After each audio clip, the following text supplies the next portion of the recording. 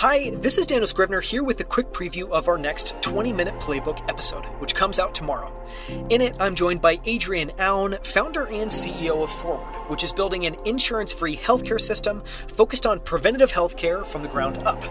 Forward was founded in 2017 to invert the typical model of healthcare, where most healthcare follows the service model where one patient sees one doctor only when they need care. Forward is building healthcare focused on health and preventative care that's productized so you can use it anytime, anywhere, that's scalable so it's affordable for everyone, and is always on with help available through Forward's app and a network of doctors' offices all around the United States. Which might sound like, well, how healthcare should have been all along, which is really the goal. Before founding Forward, Adrian worked as an advisor to the White House on the President's Council of Advisors on Science and Technology. He worked as a director of special projects for the CEO of Google, Sergey Brin, and he was the founder of Sidewalk Labs. In this episode, Adrian shares why he's so fanatical about being problem-focused rather than solution-focused, and how he runs problem-centric brainstorms at Forward. What he learned working with Sergey Brin and Eric Schmidt at Google, as well as from the other advisors on the President's Council of Advisors on Science and Technology. He shares why he thinks modern fitness wearables are broken, and why he thinks we need tools that tell people what to do with their data, not just the data itself. He shares why he loves the book Factfulness by Hans Rosling, and so much more. Here's one of my favorite moments from it. Tune in tomorrow to listen to the full episode. I want to start by asking about what you've been fascinated by recently. You know, we talked in the last interview about your kind of problem focus.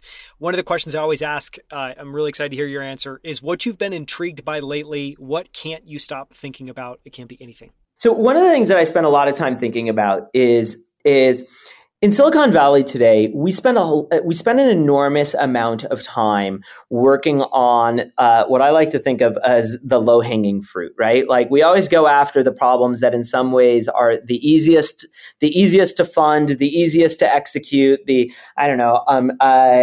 think the YC guys are going to hate me for saying this, but I look through the YC batch of 500 companies and I frankly fall asleep. I'm not saying that those companies aren't going to be like, real businesses. I think some of them are, but I fall asleep. Like in some ways, it's like where are the companies that are truly changing the world? Where are the these days? You can count on one hand the Teslas and the SpaceXs, the people that say like I'm going to just go after like an entire industry and change how it works. And we're afraid of going after things that aren't just bits, going after the real atoms. We're afraid of things that take 10 or 20 or even 30 years. We're afraid of things that take a lot of money to go after. We're afraid of things that truly impact humanity. And I think it's a bummer.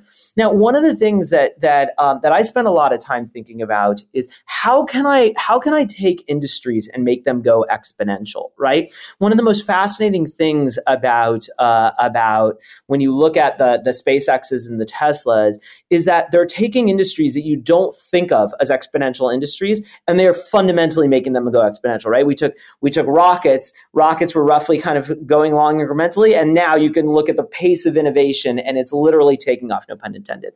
You can look at automotive, and literally, Tesla for 17, 18 years was underestimated, and then overnight, just boom, starts to go exponential. At Ford, we're trying to do the exact same thing with healthcare. We ask ourselves, can we get healthcare to 1 billion people? Literally. Kaiser's 75 years old. They have roughly 11, 12 million users. Like they can be going another 500 years. They'll never get to 1 billion people, right?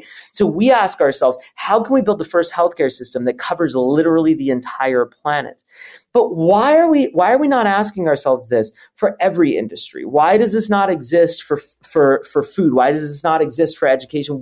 Why are we not doing this? And this is one of the things that I think is kind of the lost art of Silicon Valley. So I've been spending a lot of time trying to wrap my head around that.